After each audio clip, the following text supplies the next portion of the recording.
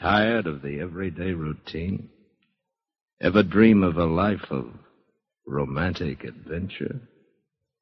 Want to get away from it all? We offer you...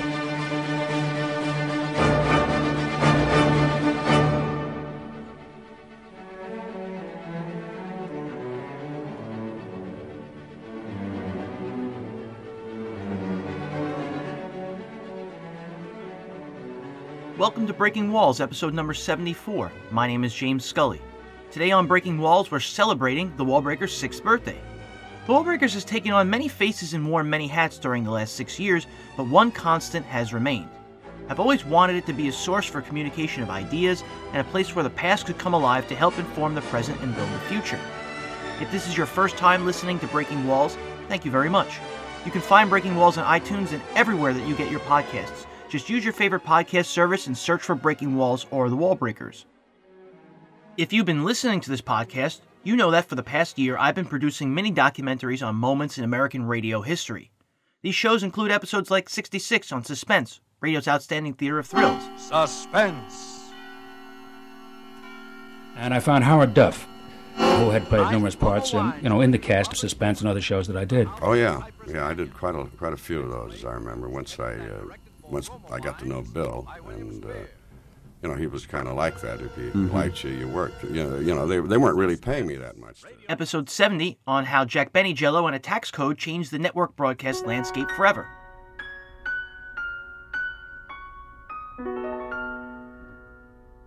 I got it through the Ed Sullivan Show. The sponsor? The Canada Dry Ginger Ale. They heard me on the Ed Sullivan Show, and as soon as that show was over, they called me and made me an offer. What happened was, I was in New York, and Ed said, Jack, why don't you come on my show? He did a sports show or something. Mm-hmm. I said, what'll we do? He said, what'll we do? He said, let you and I sit down, we'll write something. So we sat down, and there wasn't much. Episode 72 on yours truly, Johnny Dollar, and the death of the American radio drama on the major networks.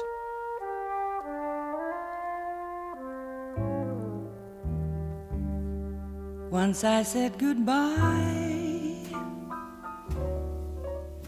to New York City. For the last year, I only wrote it. They moved production out of Hollywood entirely. Quite honestly, I have to be honest about it, I thought New York production of those shows was pretty bad compared with our Hollywood standards during that last year when production of both those shows was done in New York. And episode 73 on the attempted 1970s, 1980s major network radio drama revival. I didn't want to go back. I wanted to go forward. I felt that the dialogue patterns of 74, that the recording techniques of 74, that the whole style of relationship between actor and spoken word is different in 74, and it is.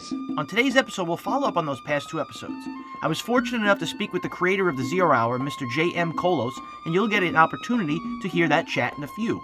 Also, I'll play a portion of a recent conversation I had with the author of the Who Is Johnny Dollar matter, Mr. John C. Abbott. If you haven't heard the past episodes, 72 and 73, I would recommend going back and listening to them for story continuity. And it's along those lines that I'm proud to say the next episode of Breaking Walls, number 75, on February 15th, 2018, will usher in a new era where Breaking Walls will take on a new long-term story arc, a chronological history of the American radio drama. For anyone who doesn't know what radio drama was, at one time, radio wasn't just for talk and music. Prior to television, people tuned into the radio to hear their favorite shows. In fact, many of the most popular shows on television in the 1950s were extensions of their radio versions. This first episode of the documentary, episode number 75 of Breaking Walls, will start at the beginning of radio in the late 19th century. From there, we'll work through the end of the first decade of the 20th century. Why those 2 points in time? Well, you'll have to tune in to find out. Now, to help fund this documentary, I've set up a Patreon at patreon.com/thewallbreakers. Patreon is a reputable service that lets you become a patron of the show and unlock tiers of rewards in the process. By pledging $1 per month, your name will be added to the list of documentary supporters on our website, thewallbreakers.com, in the written credits for the show, and you'll be subscribed to the Wallbreakers newsletter, where you'll receive monthly project updates. Pledge $5 per month, and you'll get access to unreleased Wallbreakers podcast clips and other curated Golden Age of radio moments on a distinct Patreon feed that you'll have easy access to. Pledge $10 a month, and you'll get all that, plus invites to secret cocktail and audio parties I'll be throwing at Milestone Moments. Pledge $15 per month, and you'll get all that, plus a free Wahlburgers Unity t-shirt. Browse the tees at thewahlburgers.com/shop and let me know which one you'd like, which, by the way, in the coming weeks, the clothing line will be expanding. So stay tuned. Pledge $25 per month, and you'll get all that, plus over-the-air name recognition and a thank you as an executive producer during the closing credits of each Breaking Walls episode. Pledge $50 per month, and you'll get all that, plus once per year, 15 to 30-second message of your choice produced as a custom commercial built within an episode of Breaking Walls. And finally, if you pledge $100 per month, you'll get all that, plus you'll be able to produce an episode of Breaking Walls with me from the ground up. To support the show, please go to patreon.com/thewallbreakers. So let's keep this intro right here. After this brief pause, I'm going to get into my conversation with Mr. J.M. Kholos on the history of Zero Hour and his career in the process.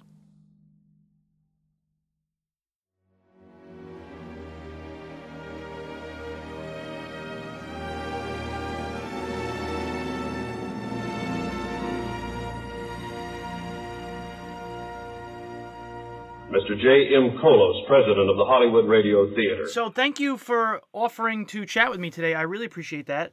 Has anybody in a long time even reached out to you asking you any questions about Zero Hour? You know, occasionally somebody will find me or ask me about the show. It always surprises me since it's been such a long time ago. But I know there are, radio buffs out there, and I certainly appreciate the fact that they remember it or want to know about it. I'm incredibly happy that you would be willing to speak about it. And also, I think it's something that you're one of the only people who still left that participated in the Zero Hour. So I think that you could probably expand on just what everybody has come to know as the truth surrounding the show, or where the idea came from for you, and why you wanted to, relaunch radio drama in the early 1970s. And that's one of the first questions I'd like to ask you. Why in the early 1970s did you say, I think this is a good time to try a radio drama again?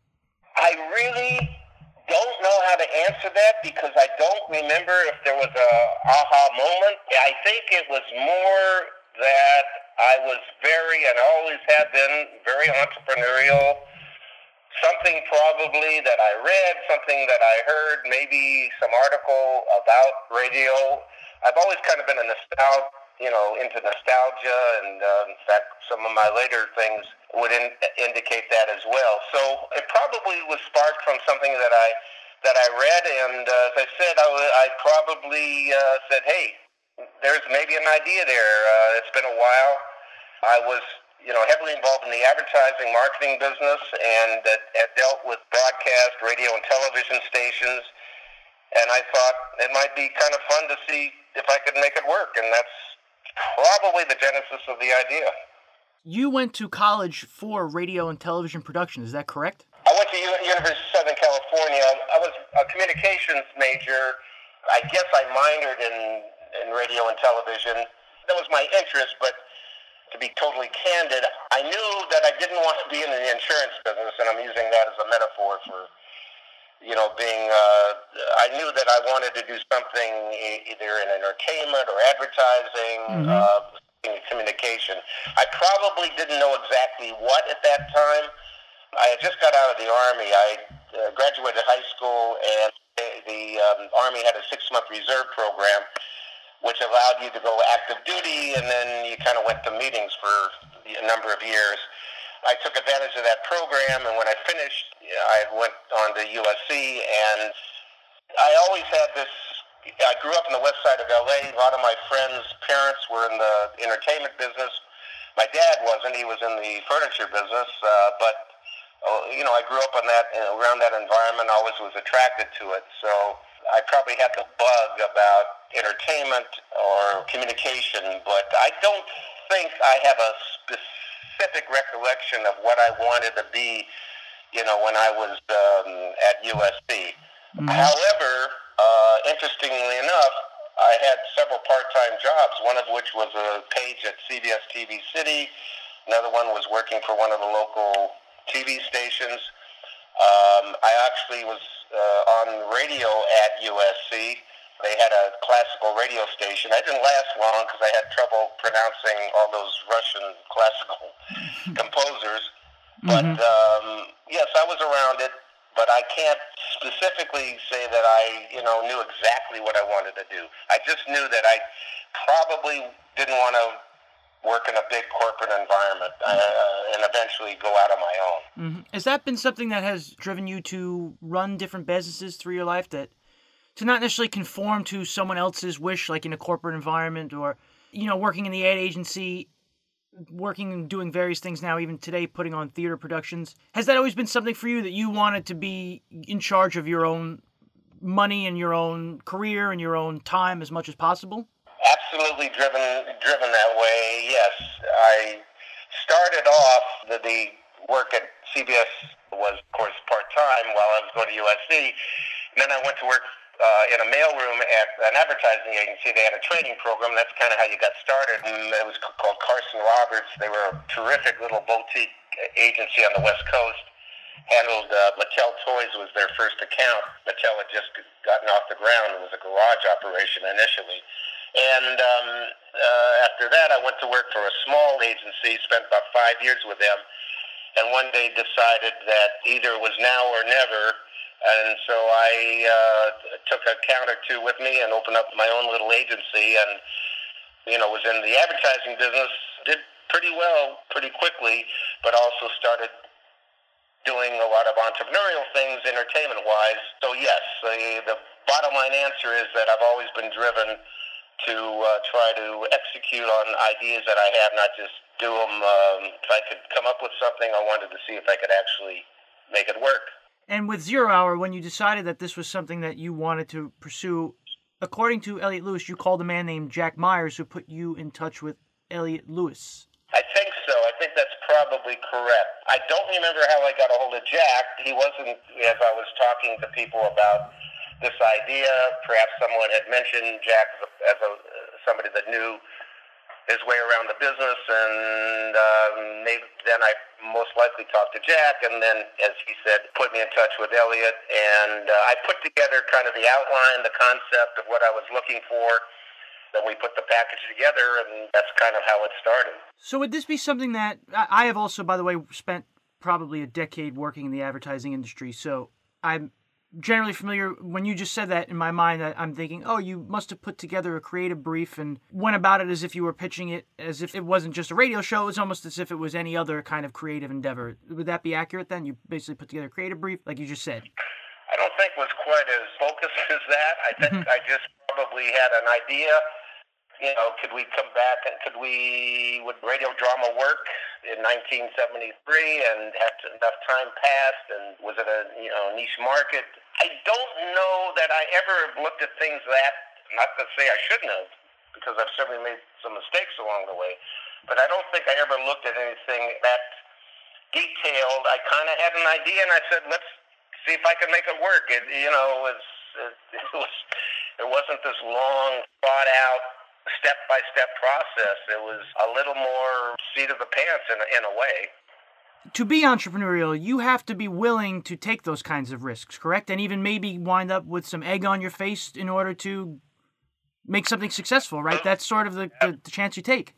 Absolutely. After all these years, I've had a lot of egg I've had to wipe off my face. Yes, one of the prices you pay for that, I'm not getting that guaranteed paycheck, is taking risks. Mm-hmm. And so I've been pretty much of a risk taker most of my life. It's probably why I'm on my second marriage, because it was difficult with my first one. I had a lot of ups and downs. I did extremely well, and then there'd be periods when I wouldn't do so well, and I would take a chance. Mostly, with creative endeavors. Most of them worked, but obviously some of them didn't, and some of those that didn't wiped out some of the things that did work. So, but I never looked back and said I shouldn't have done it. I look back and said, here's what I might have done differently, but I never regretted any of them. That's the right. No shame, guilt, or regret, correct? Right? If you're going to run your own business, that's the only way to do it. Absolutely. Certainly no shame, absolutely no regret. And that's the price that you pay, But I get up every day pretty excited about, what I'm about to do that day. So it's been very satisfying, let me put it that way. Mm-hmm. Do you have Jewish heritage from the Lower East Side of New York? I've noticed, for instance, Orchard Street Productions, Orchard Street is the Lower East Side. actually my first endeavor in the whole theatrical live theater business happened about right around the year 2000 or so. I had taken a tour with Paula, my present wife, and my son, Philip. We the Lower East Side Tenement Museum, which is on Orchard Street. Sure, yeah. And I took the tour. It was a tenement that had been, it was a time capsule. Yep. It's a terrific museum, basically, but it's a tenement.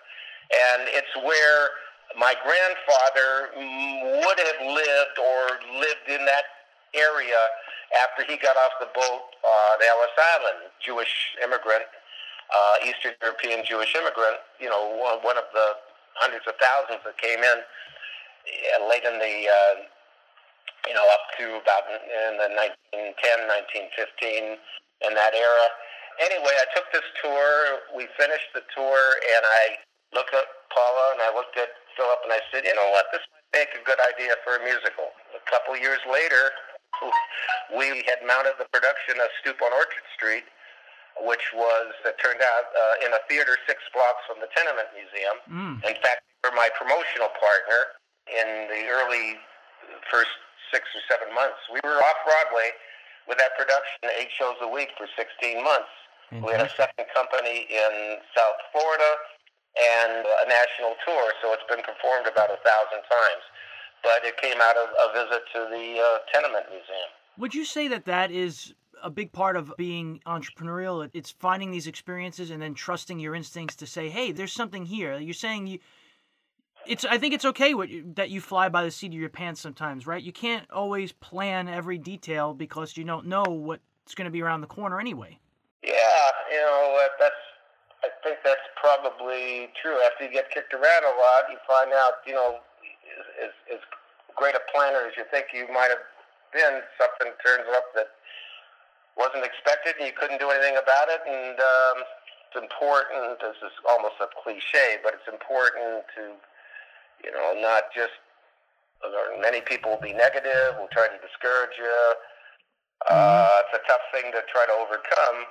Should I have listened sometimes? Absolutely. But the other side of that is I did go ahead and do things that were successful, both creatively and otherwise. And if I hadn't gone ahead with it, it would have bothered me because I didn't want to ever go back and say, gee, I wish I had done that. Sure. I wish I had tried that. Right. And how often we hear that when people are close to leaving this world, they regret the things they didn't do, not what they did do. Well, that was one of the things that I was about 28 when I went out on my own. That is when I just made the decision to leave the ad agency and open up on my own. And I remember quite distinctly that I would have people come into my office. These were like radio salesmen or people that were, salespeople. And they were older, maybe in their 40s. And they'd say, Jay, I wish I had done this. And yeah, maybe I should go and do this, but I can't, because I got a wife and 2 kids, and that kind of stuff. And they were kind of just, they were okay, but they weren't happy exactly in what they were doing. Or maybe I should have been an opera singer, or I should have, I wanted to join the circus. Obviously making light of some of that. But basically that's kind of the sense I got, and I thought about that, and I said, that's certainly not where I want to be, and I think that influenced me a great deal. In 1973, you were quoted from the Associated Press as saying that with Zero Hour, you were trying to anticipate a trend and that you felt there would be a demand for new shows on radio, and so that you wanted to be the first one out of the box with it. I think what I thought was we could start a new trend, we could start something, and others might follow. I do think I did see a nostalgia wave coming. Maybe that was what I kind of meant by that. Mm-hmm. At the time, and once again, I know this was 1973, by the way, so this is really stretching back. Have you done any radio after the Zero Hour? Was that the only experience that you had in attempting to do a radio drama? Yeah, that was it. We did, as you know, the show was a 5-parter with a hook every, at the end of each half hour. So it was Monday through Friday, and then he'd pay off the show on Friday. Mm-hmm. we did 65 episodes that way. But then, Mutual took over, and I'll be happy to explain how that happened. Mm-hmm.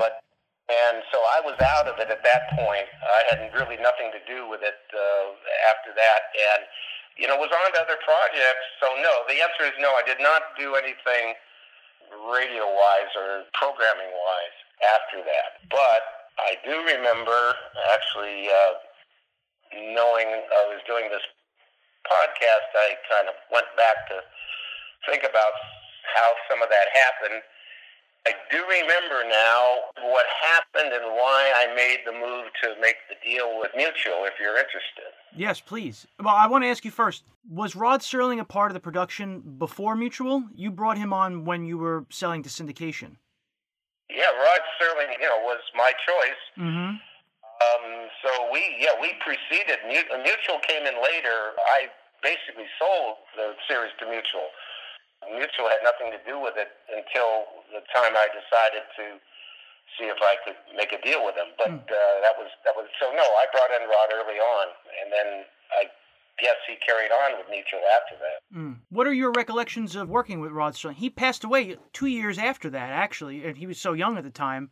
I read a quote from him saying that when he was first working at WNYC, and also he worked in radio prior to television, he appreciated the kind of experience it was as far as learning how to pace a story in time, but he didn't like working for radio stations, but he appreciated the art of the radio drama. What are your recollections, I guess, of him? He probably didn't like the whole corporate thing. I think he didn't like to be constricted. He didn't want his work done by committee, I don't think. Sure. He was a terrific guy. He lived in the Palisades, Pacific Palisades, fairly close to where I lived. I thought of him as the host, and I asked around, and somebody gave me his home number, and I called him. And we hit it off, and I guess we met, and he loved the concept, and it was a pretty easy arrangement. So he was already in place when Elliot Lewis came on board, and we put the production team together. I got to know him a little bit. He was a heavy smoker. He was... And of course, in that time, he smoked on airplanes. And we traveled quite a bit together because we did a lot of promotion for the show, and I was out a lot selling the show, the radio stations. Mm-hmm. And then he and I went out on this promotional tour. So I enjoyed his company a lot. Actually, I remember one incident. He had written something for, I think it was Twilight Zone, but I may be wrong, about a bomb that's placed on an airplane, and that when the airplane reaches a certain height, the bomb would explode. It was something in that vein. Well, we landed in, I think it was Salt Lake City, and there were a bunch of reporters there, and in fact, somebody was attempting to do exactly what Rod had written about in this piece that he had done, so they were curious about whether he had in fact felt responsible for all that and that kind of stuff. I do remember that quite vividly.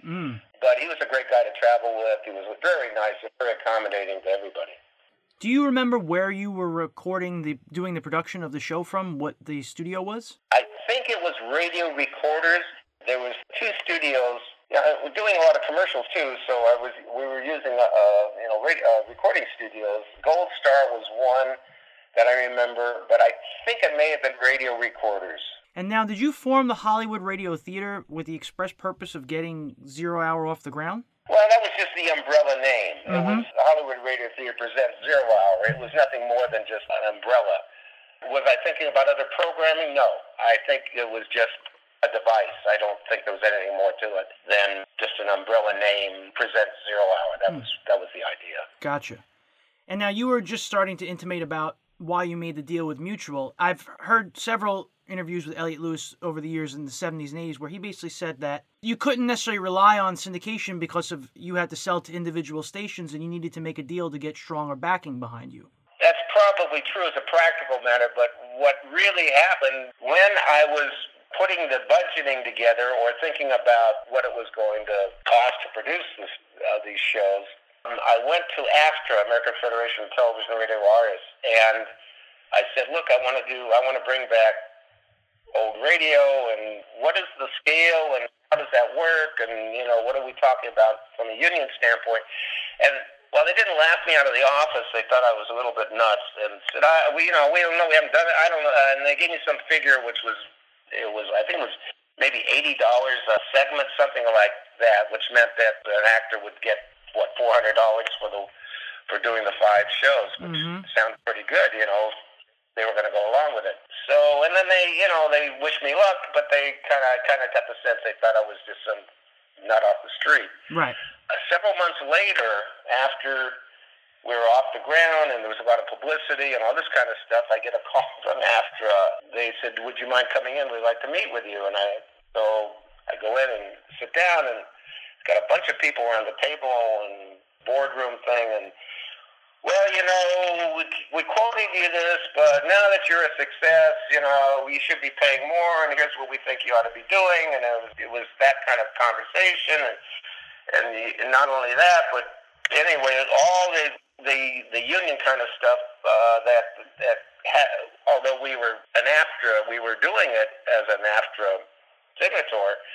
They were writing new rules or trying to get me to agree to a much more a different financial model. And I said, here, my entrepreneurial thing was kicking in. I said, here, I created this thing. I've, new jobs. All these people get whatever, and I was maybe very disillusioned. Now, keep in mind, I was still, I was relatively young. I hadn't been all the minefield that you end up going through, so I was a little bit naive as well. But nevertheless, I was disillusioned. I said, the hell with it. Now, was that basically because they were essentially union strong-arming you in a way? I felt they were, and I felt it was uncalled for at that point because, I'm the one that took this gamble. Right.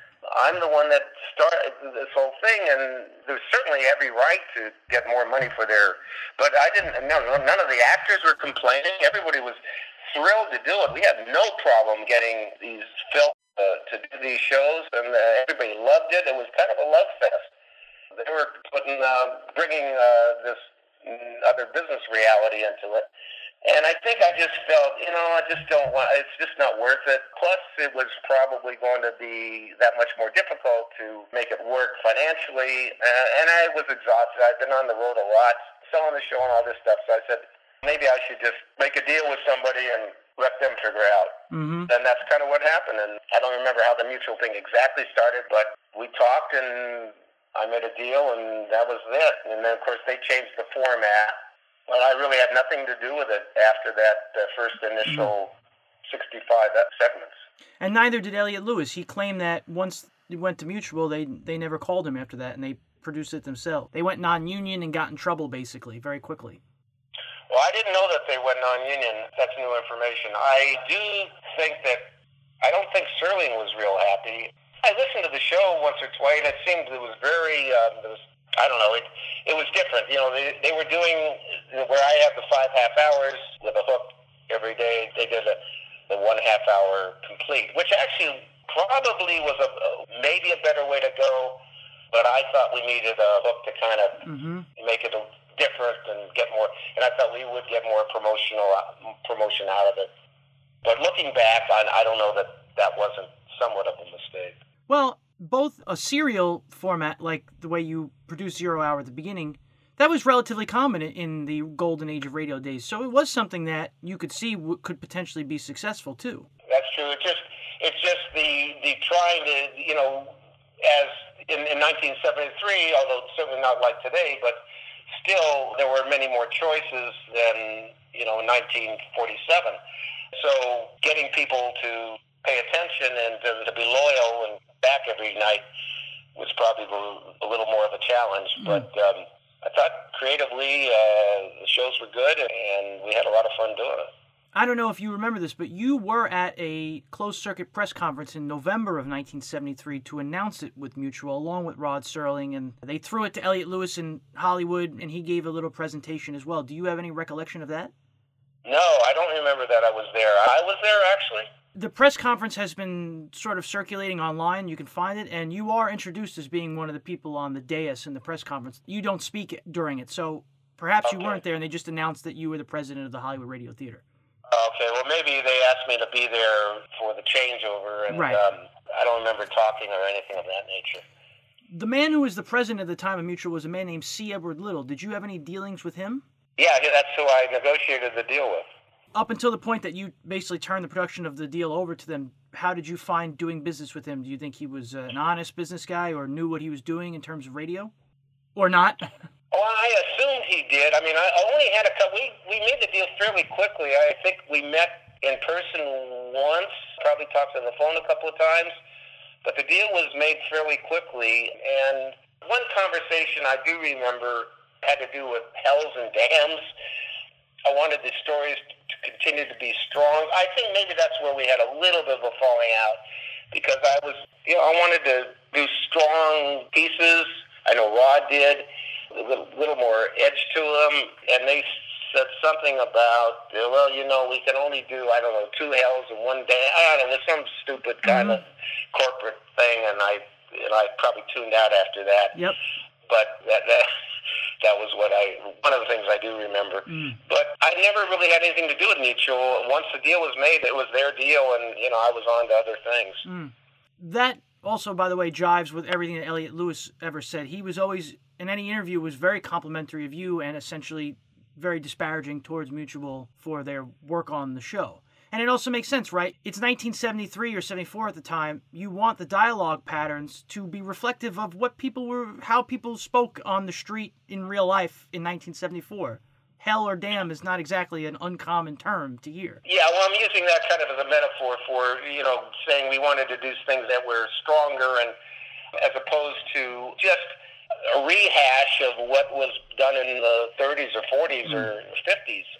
In other words, in the same style, in the radio, theater of the mind, all that kind of stuff, but to do stories that are a little more contemporary or stronger and all that. And I think he was resistant to it, because I think initially when we talked, I was discussing whether I would stay on, and they had wanted me to stay on, and then when we talked about the future, we can go back to the early part of what you and I were talking about, that whole corporate thing. It was it was very clear to me that I was going to get really caught up in this whole corporate claptrap, and I just didn't do that, and I was going to working for somebody, and I think that's probably why I opted out. I think you would agree that you can't make creative decisions by committee.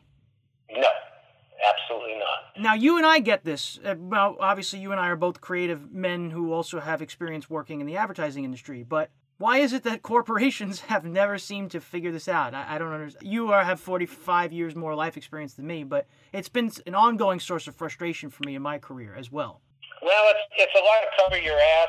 Just the reality of security, of you've got a job, and it just seems so sad that someone would go through life, hate what they do, look forward to retiring as opposed to look forward to doing something. I don't know. I never got that. My wife has a lot of friends who are professionals, and so many of them just dislike what they do, and even though they do well, and they're doctors and lawyers and corporate types, but their whole thing is, I can't wait to retire, or that kind of stuff. And tomorrow's never guaranteed. You might not get your retirement. Absolutely. You look at a lot of the great comedians and the people that they never want to stop.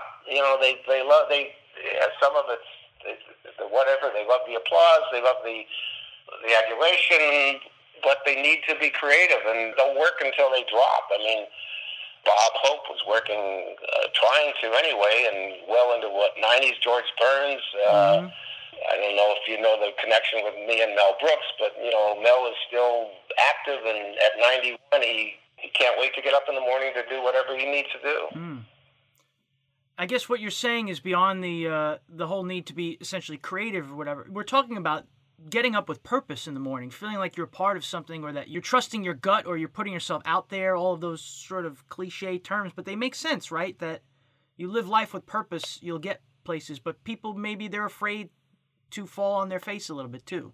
Yeah, they're afraid of what other people will think. They're afraid of failure, which is certainly understandable, and you're going to fail. You're afraid that, that's exactly the situation. They don't want to take the risk. And I don't know, I guess in some cases it works out, in many cases it doesn't.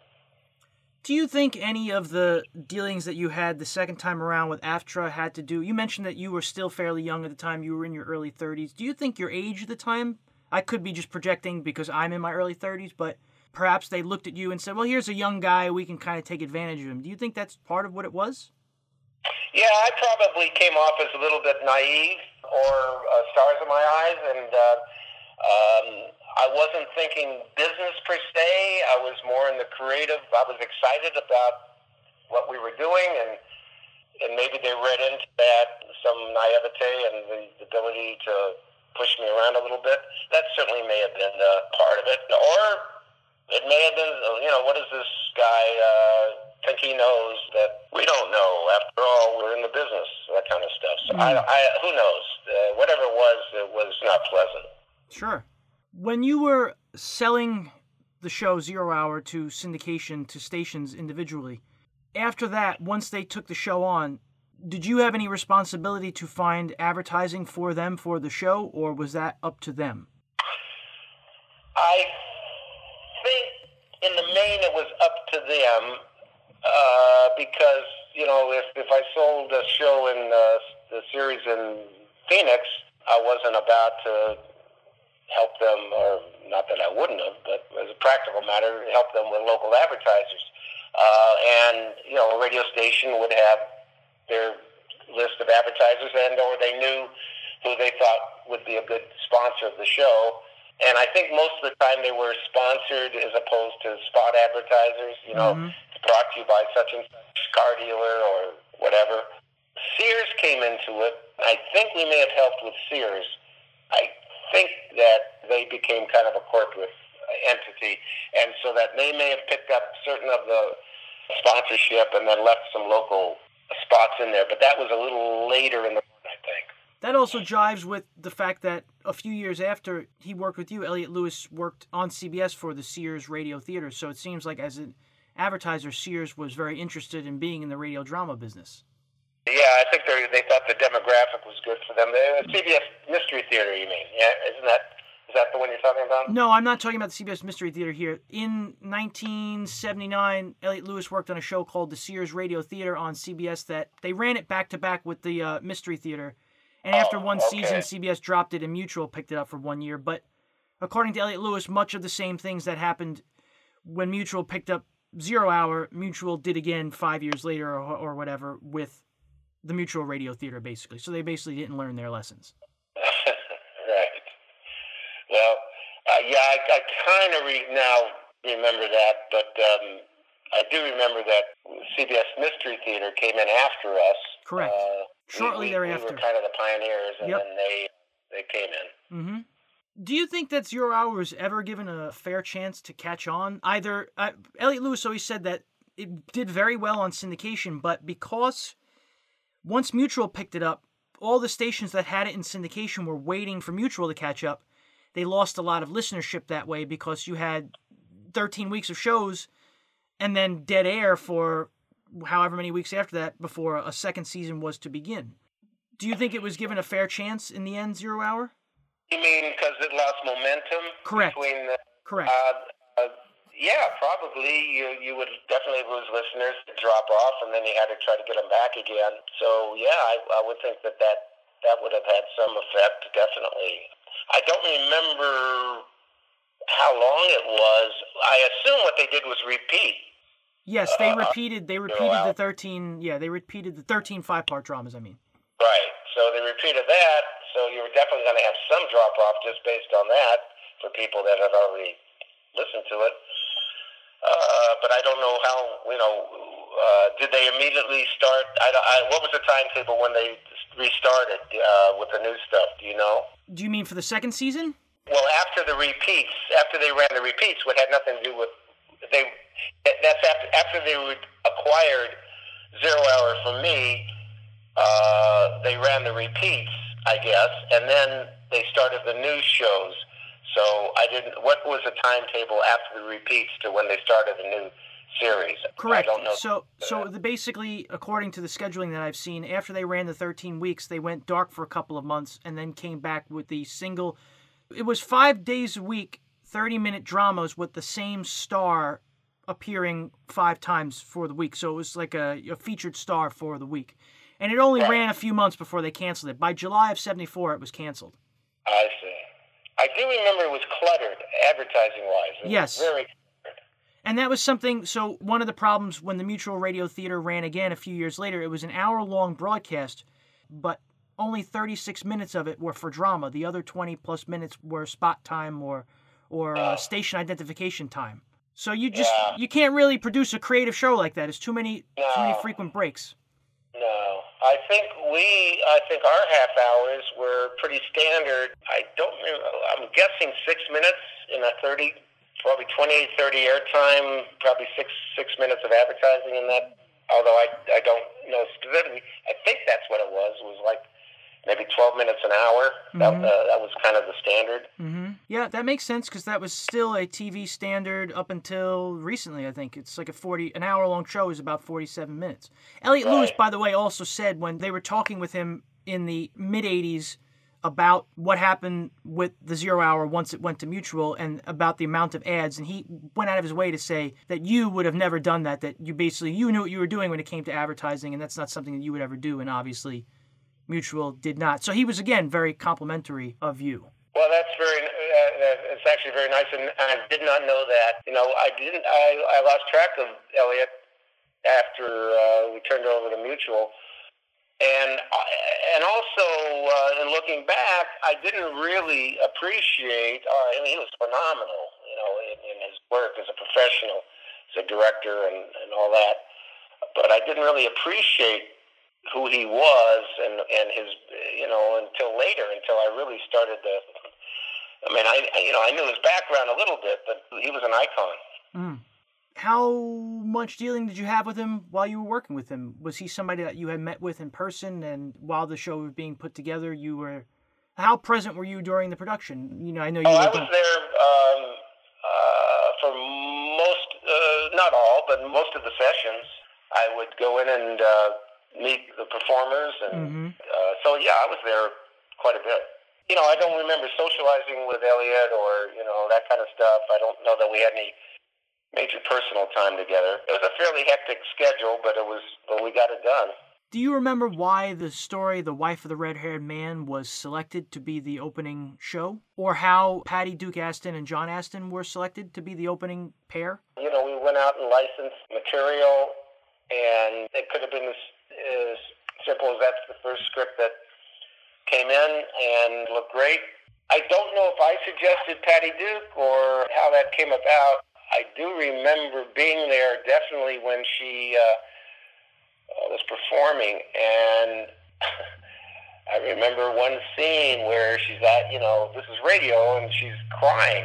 She's basically, tears are coming out of her eyes, and then, boy, I'm thinking, wow, that's an actress, Nobody's seeing it, but she's really shedding tears, literally. I had a lot of respect for her. I don't honestly know, though, how we picked her for that initially. Everything that I've ever heard, and you also mentioned this briefly, said that during the radio days, and I guess even in the 70s when it came back, there was a certain sense of camaraderie for the actors and the people producing these shows that never really existed on television. And you've also worked in television and done things with TV, too. Have you ever noticed distinct differences between the two mediums, the way the people operate behind the scenes? Every radio actor and actress always said there was no backstabbing in radio. Now, that could be also a little bit of nostalgia on their part, but it does seem like it was a more civil and friendly sort of industry to work in than television. Well, certainly I don't know, what it was like during its heyday. When we brought it back, I think people were so thrilled to do it. It was, to do something that hadn't been done for a while, and happy to be working in that environment and having an Elliot Lewis direct them, and it was just a lot of fun, and it was different. It was something different for them. So yes, there was definitely a lot of camaraderie. I don't remember any kind of incident or backstabbing or that kind of stuff. It was a lot of fun, and I think a lot of it had to do with the fact that everyone was just happy to be there. You know, it certainly wasn't the money. It was just doing something that was creative and different at that time, and not what they normally did every day. So that's what we got. You know, we got TV actors and actresses and film people, and it was never an issue about them getting paid after scale. Mm-hmm. In your dealings with doing theater over the last decade and a half, have you noticed any similarities between the way a theater production runs to the way a dramatic radio production is run? Are there similarities? There's a kind of a family thing that happens. You start to... I'm a writer, producer, and director, so if I'm writing something, and then you've got it on paper, and now I go to the process of, let's say, casting, and trying to pick the right people for and we're talking about, mostly I do musicals, so it's a little different discipline. Mm-hmm. You start to bring people on.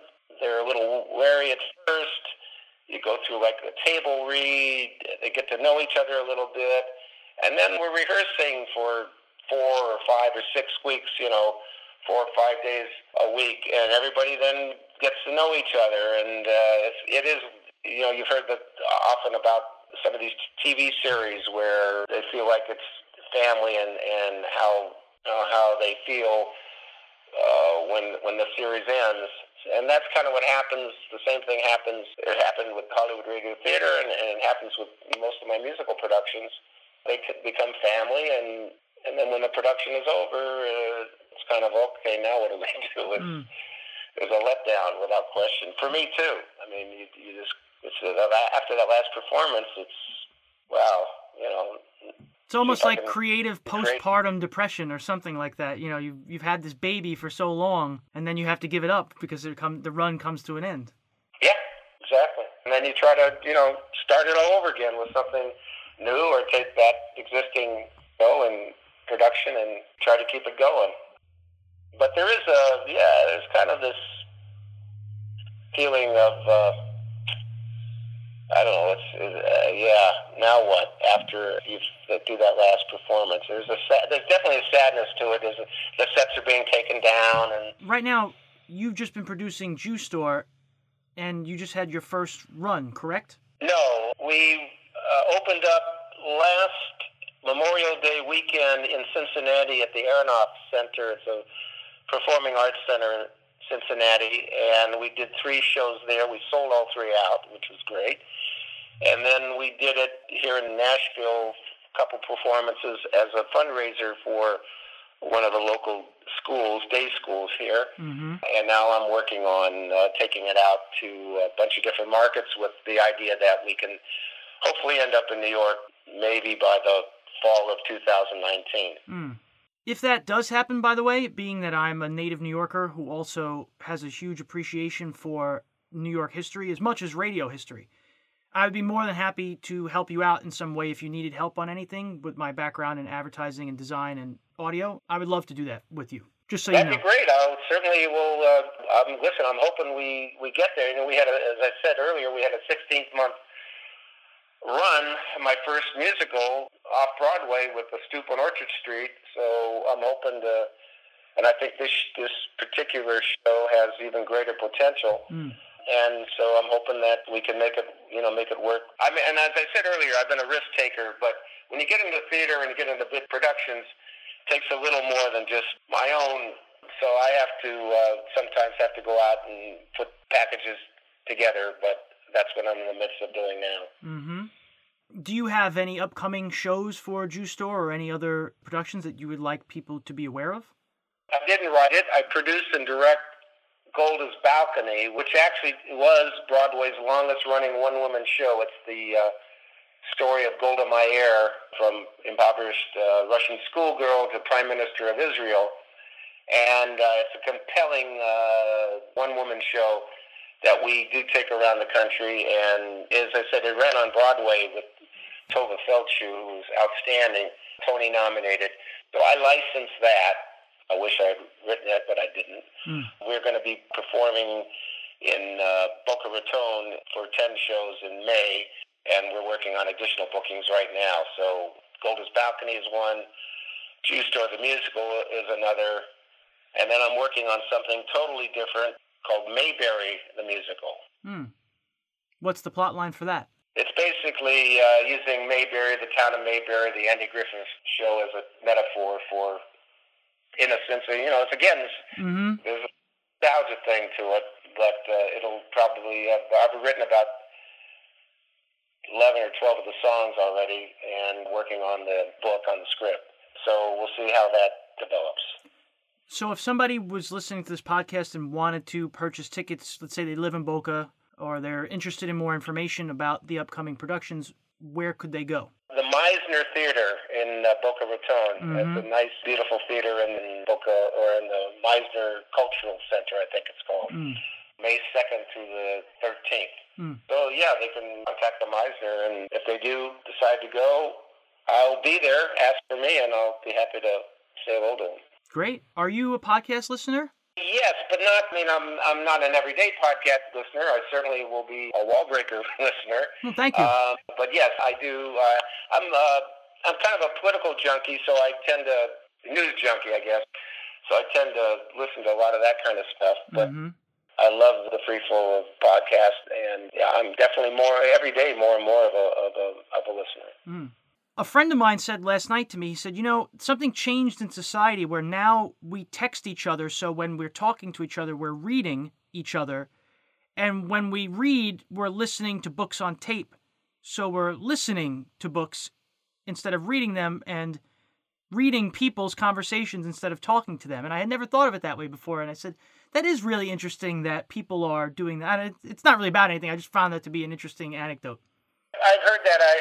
For example, I think young people that, in the so-called dating process, apparently seems to be less talking and more texting.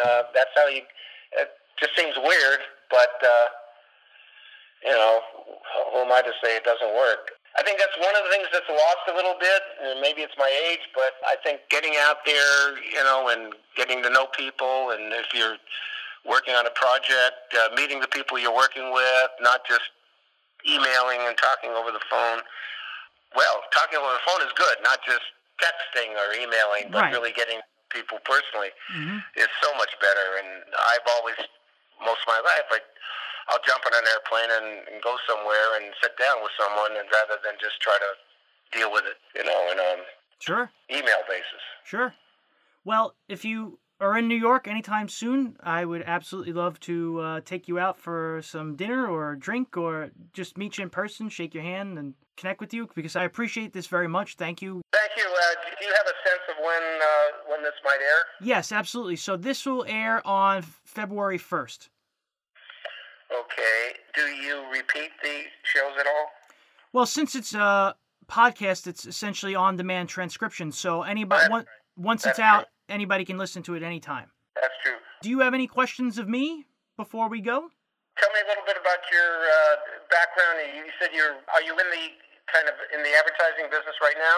Not exactly. So I have spent most of my career. I went to school for art and design. My degree is in communications. So I graduated college in 2008, and I have an entrepreneurial spirit to begin with, but I think because my entire professional career has been in the midst of the post-recession climate, it's forcing people to be more entrepreneurial than ever before. And that lends itself well, I think, to me in the end. So I grew up listening to the golden age of radio. I discovered it as a young teenager. I happened to grow up in a house that I lived with 3 generations of relatives, my grandparents and my great-grandparents in the same house. So I was exposed to a lot of, 20th century culture that maybe I wouldn't have been if I didn't have older relatives around all the time. So even though I went to school for art and design, I always gravitated towards radio drama and was running the Wallbreakers as a creative community where people could send me their creative work and I would write about it. And I decided I wanted to do a podcast, and slowly but surely this podcast has turned more and more into dealing with moments in radio drama history, and now going forward, starting on February 15th, I'm going to take on a chronological history of American radio drama and start from the inception of radio and go through, and it could be 2 years, 3 years, I don't know how long it's going to last, but I'm going for there. So that's basically my background: art, design, media, copywriter, video guy, audio guy, all of the above, really. Are there still nostalgia radio conventions? Unfortunately, no, because nobody is really left from the original radio days as far as actors, writers, producers. Everybody's gone. So in the last 15 years, they've all stopped. I was going to ask you at the end, who do you think, or who owns the copyright for either the scripts or the audio? How does that, you would seem to have more knowledge than most people. How does that work? I do. I own it. Oh, well, then I appreciate even more you giving me the permission, since I seem to have circumvented that before you did. So I apologize, but thank you also. No, I didn't. I simply mean by that I created it and own the copyright and I licensed it out, and it's I've seen it's all over the place, so it's not like I've got any control over it. Mm-hmm. But technically, it's my production. At least the first 65 episodes. Mm-hmm. What I did was, in essence, with Mutual, it was a license arrangement, not a outright sale arrangement. Right. Gotcha. Great. All right. Yeah, anything else for me? No, but if something else comes up, feel free to let me know, and I'll look forward to hearing it on the first. Same here. And listen, again, thank you so much for your time. You were incredibly open with not only discussing the Zero Hour, but just talking about the way you think about life. And maybe because I feel sort of a kindredness towards the way you think, I appreciate it very much, but I appreciate it anyway because you were willing to speak with me today. Thank you. Oh, my pleasure. Thank you, James. Absolutely. Take care. Have a great afternoon. You too. Thanks. I want to thank Mr. J.M. Kholos once again for giving me his time. He had great insights on the history of the Zero Hour and his own entrepreneurial spirit. As Jay mentioned, the Meisner Park Cultural Center in Boca Raton, Florida, will be the site for his Orchard Street production of Golda's Balcony from May 2nd through the 13th of 2018. You can find out more information at MeisnerParkCulturalCenter.com. That's M-I-Z-N-E-R. I'll have a link for that in the written credits of the show, by the way. And by the way, again, I would ask anybody listening to the show through iTunes to take 2 seconds to leave a rating and review. It'll help the algorithm and it'll help more people discover Breaking Walls. Word of mouth is still the main means of our advertising, so if you've been enjoying the show, I would appreciate that very much. But let's keep the 6th anniversary extravaganza moving along. A few weeks ago, I chatted with John C. Abbott, the author of the Who is Johnny Dollar Matter, about the first volume of his book, his upcoming updated volume, Growing Up a Baby Boomer, and Bob Bailey as a tragic figure. Being a kid, you were a kid, so you had, you always went out and played. But I remember coming home, and at 5 o'clock was the Mickey Mouse Club, and you had to watch the Mickey Mouse Club. Forget about dinner, move dinner back, move dinner up, whatever, the Mickey Mouse Club was on.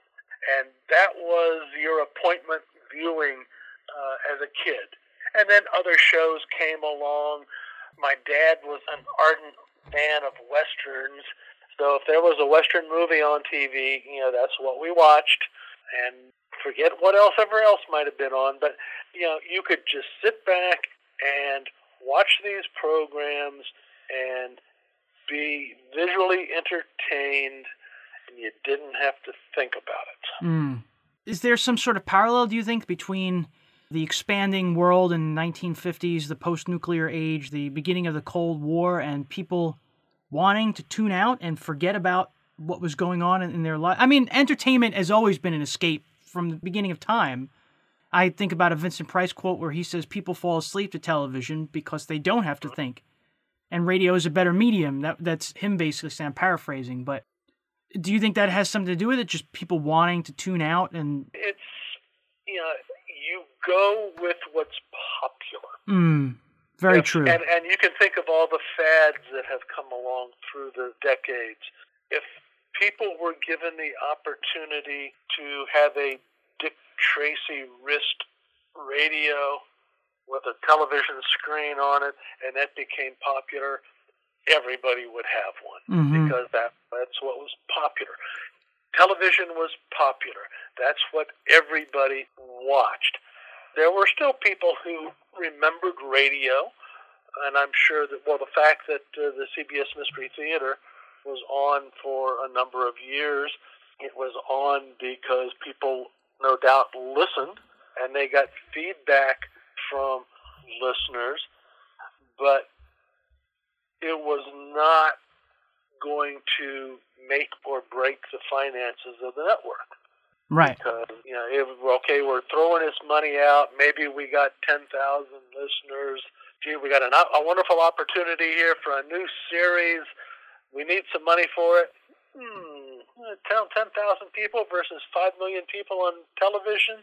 Easy decision. And, I hate to say it, but in the entertainment business, in radio, television, it was, am I profitable? Sure. The fact that Johnny Dollar lasted as long as it did, being a sustaining program, is always a miracle, I think. But in another sense, I was told once, and I can't remember who told it to me, that a lot of the Johnny Dollar programs were provided to the writers by the insurance companies. So they were, in essence, doing a public service by showing these scams, these ploys that were being foisted upon the insurance companies, and by documenting them, it acted as a deterrent, in essence. Sure. In a couple of the Johnny Dollar episodes, that was pointed out, that, hey, you're doing a public service by airing these programs.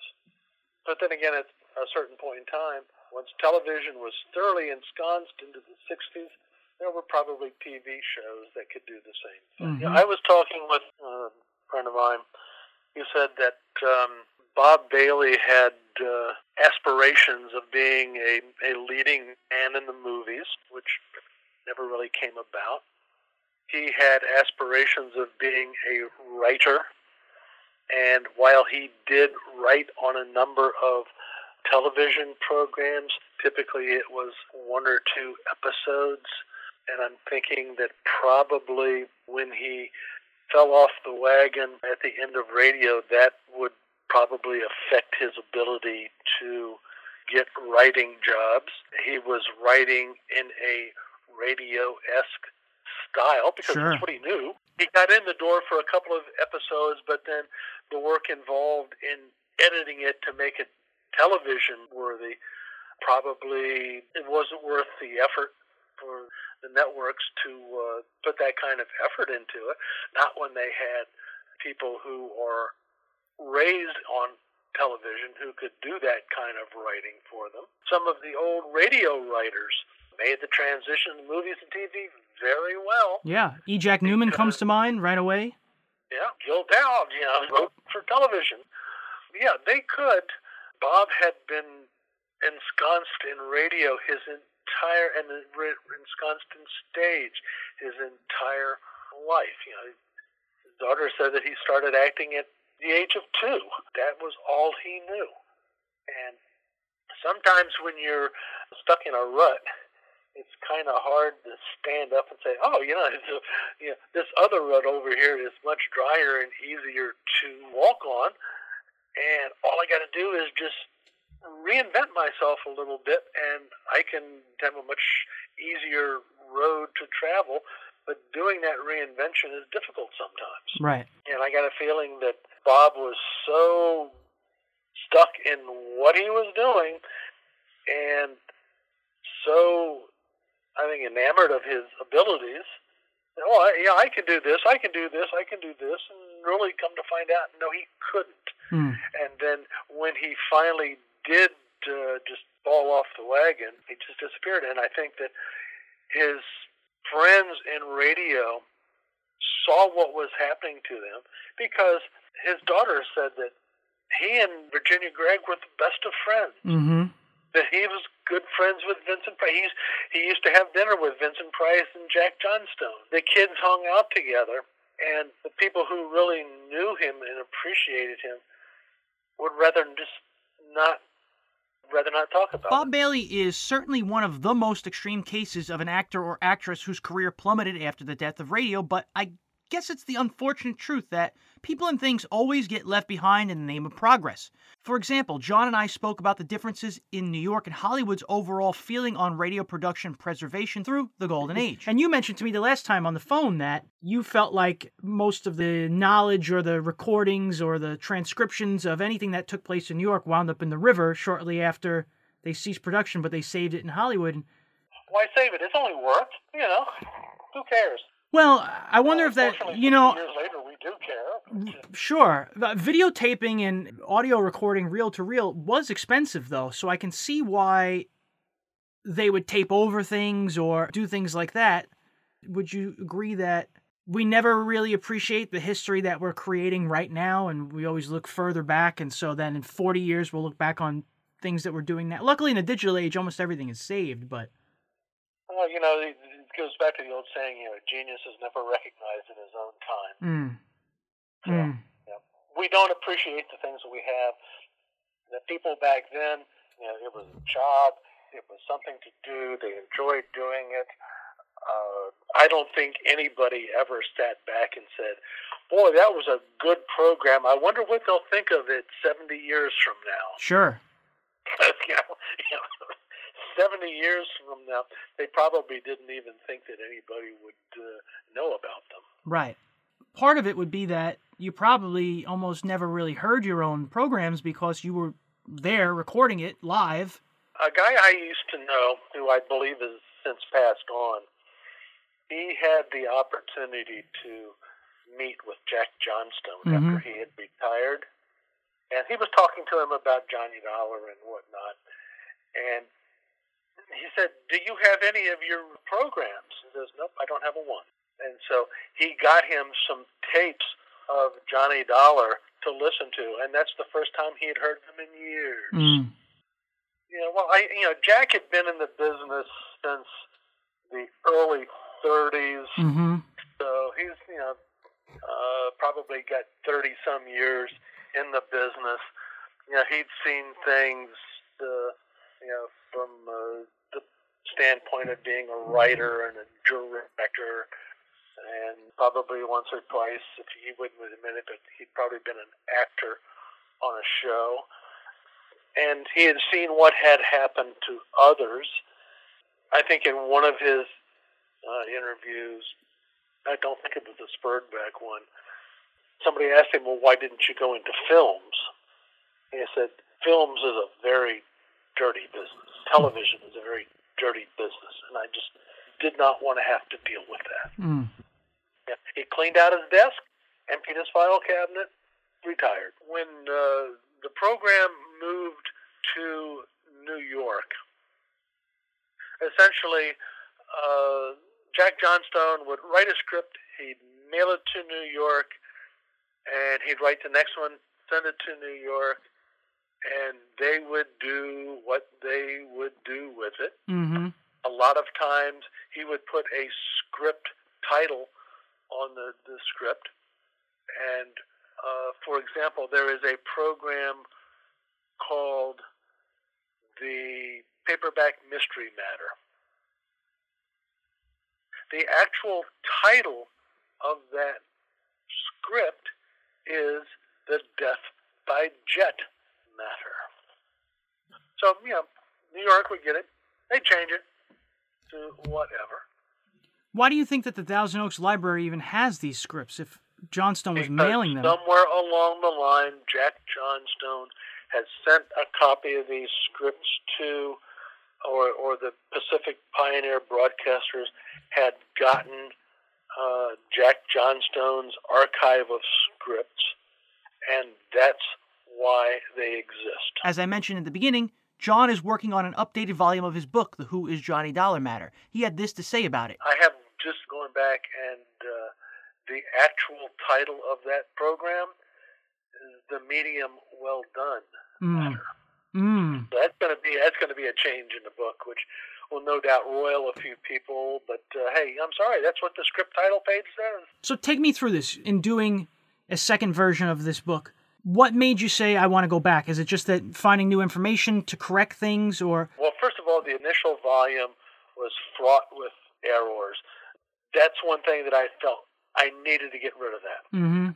In Sure. the passage of time, there were resources that I did not know about. Mm-hmm. Number one being the Old Time Radio Researchers Group.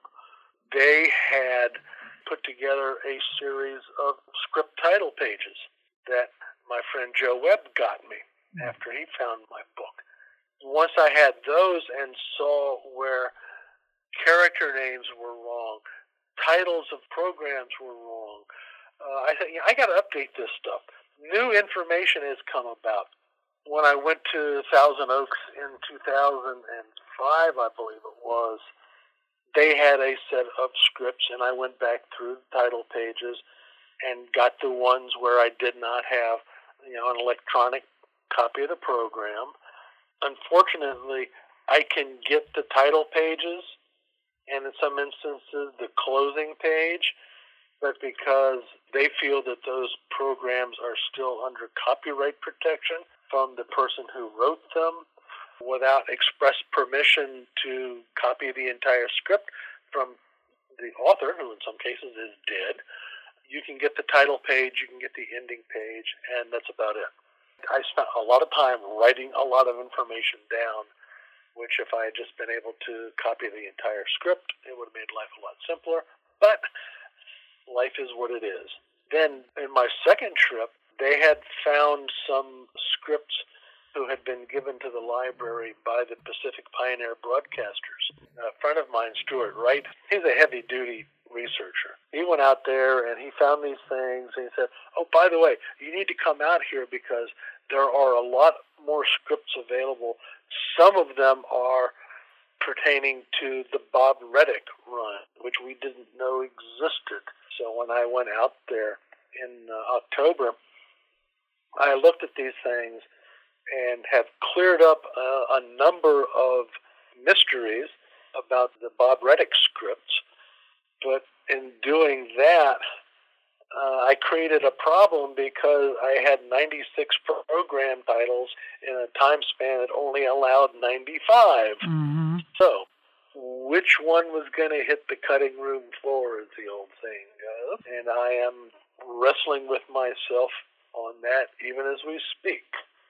Do you believe that it's really just the same script twice with two different titles?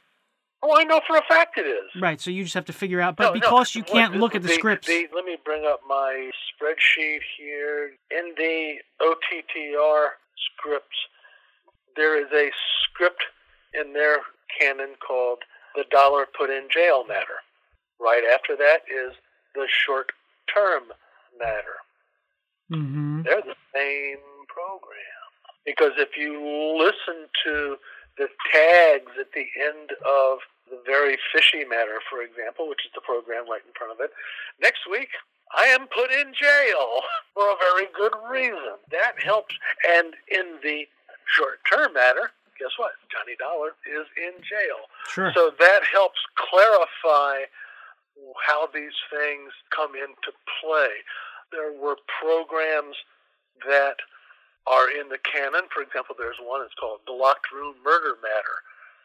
Well, yeah, that's it, but that's not the actual title of the program. How do you go about really confirming this stuff with nobody who's alive? By looking at the scripts, by reading the scripts, by comparing them to, where possible, the electronic versions of the programs to try and educe, what really is going on here. A program called the Art for My Sake Matter. If you look at it, that has the same storyline as what it could be, and actually it is called, or the Christmas Present Matter. So there, you've got stuff that works its way out. There is a program that is called the Big Date Matter, which everybody pretty much put at the end of the Reddick run because it didn't have anything to tie it to. In going back and looking at some of these scripts, there is a script called The True Love Matter. which sends Johnny to Miami Beach for a case of missing jewels. So it's the True Love matter, also called the Missing Jewels matter. Mm-hmm. So I can pretty much establish that took place on January the 1st. Very beginning of the big date matter, Johnny is called and said, "Oh, you're still in Miami Beach?" Mm-hmm. That dates the big date matter to January the 8th of 1961, not June. One of my spreadsheets, I went back and I looked at the tags for every one of Reddick's programs. My friend Stuart Wright got me some program listings from the newspapers, from the Wisconsin State Journal, a bastion of independent literature in the Midwest, which I have then correlated to program listings in the Washington Post to determine where these things fit in the canon. And so I have pretty much taken the beginning of the Bob Reddick canon, kind of thrown it on its ear, so to speak, so that I have room now for all of my programs.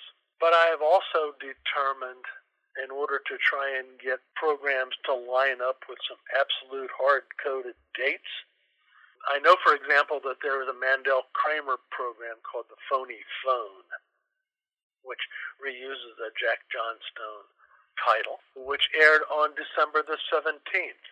Why? Because in the program he says, next week there will not be a program, because next week we will be listening to Sing with Bing, which was broadcast on December 24th. Yes. It's essentially you're going and having to re-listen to audio over and over again to try to look for little cues to how to line these up. Oh, absolutely. And when I do this, I found that in that time span from December 4th, 1960 to the end of the run, there were 95 weeks where I could have a program. I had 96 programs. And I'm looking at this, and in the list of programs from the old-time radio listeners, there is a program called One of the Rottenest Rackets Matter. It's in between a program called the Double-Barreled Matter and the Medium Rare Matter. I have come to the conclusion that program does not exist. It does not exist for several reasons. A, every program that Jack Johnstone wrote started with the. This one doesn't. The Double-Barreled Matter, the tag for that is, next week, one of the rottenest rackets in the world. Mm-hmm. Oh, a story with a twist at the end.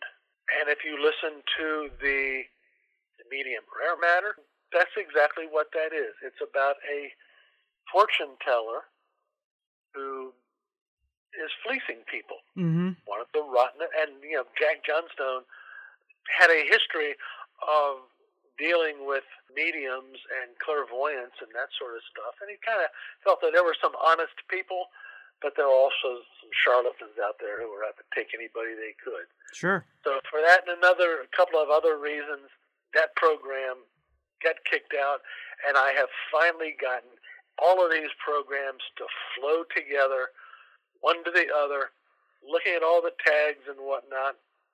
I know which programs really exist and which ones I wish we had a program for, and that will be part of version 2.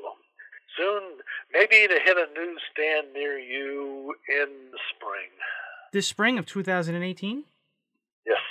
Expense account total, $1,095. Remarks, nil. Yours truly, Johnny Dollar.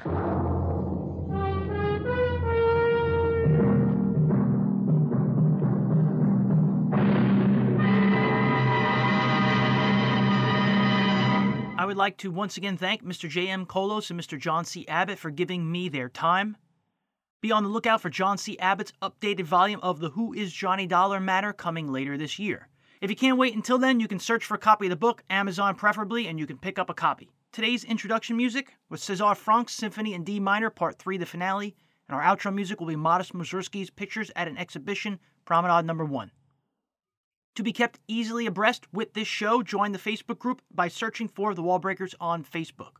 There, you'll get notifications when wall-breaking things are occurring, and you can also follow us on Instagram, Pinterest, and Twitter at The Wall Breakers. You can find Breaking Walls on iTunes or wherever you get your podcasts. If you made it this far, once again, please leave us an iTunes rating and review. It'll help more people discover this show. And remember, the next episode of Breaking Walls, number 75, which will be available starting February 15th.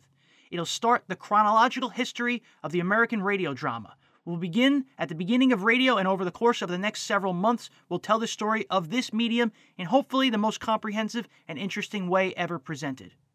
To support the documentary and this show, please go to patreon.com/thewallbreakers. If you'd like to reach out to me, you can do so at james@thewallbreakers.com. Until February 15th, my name is James Scully. This has been Breaking Walls, episode number 74, and I'll catch you on the flip side. Thank you very much.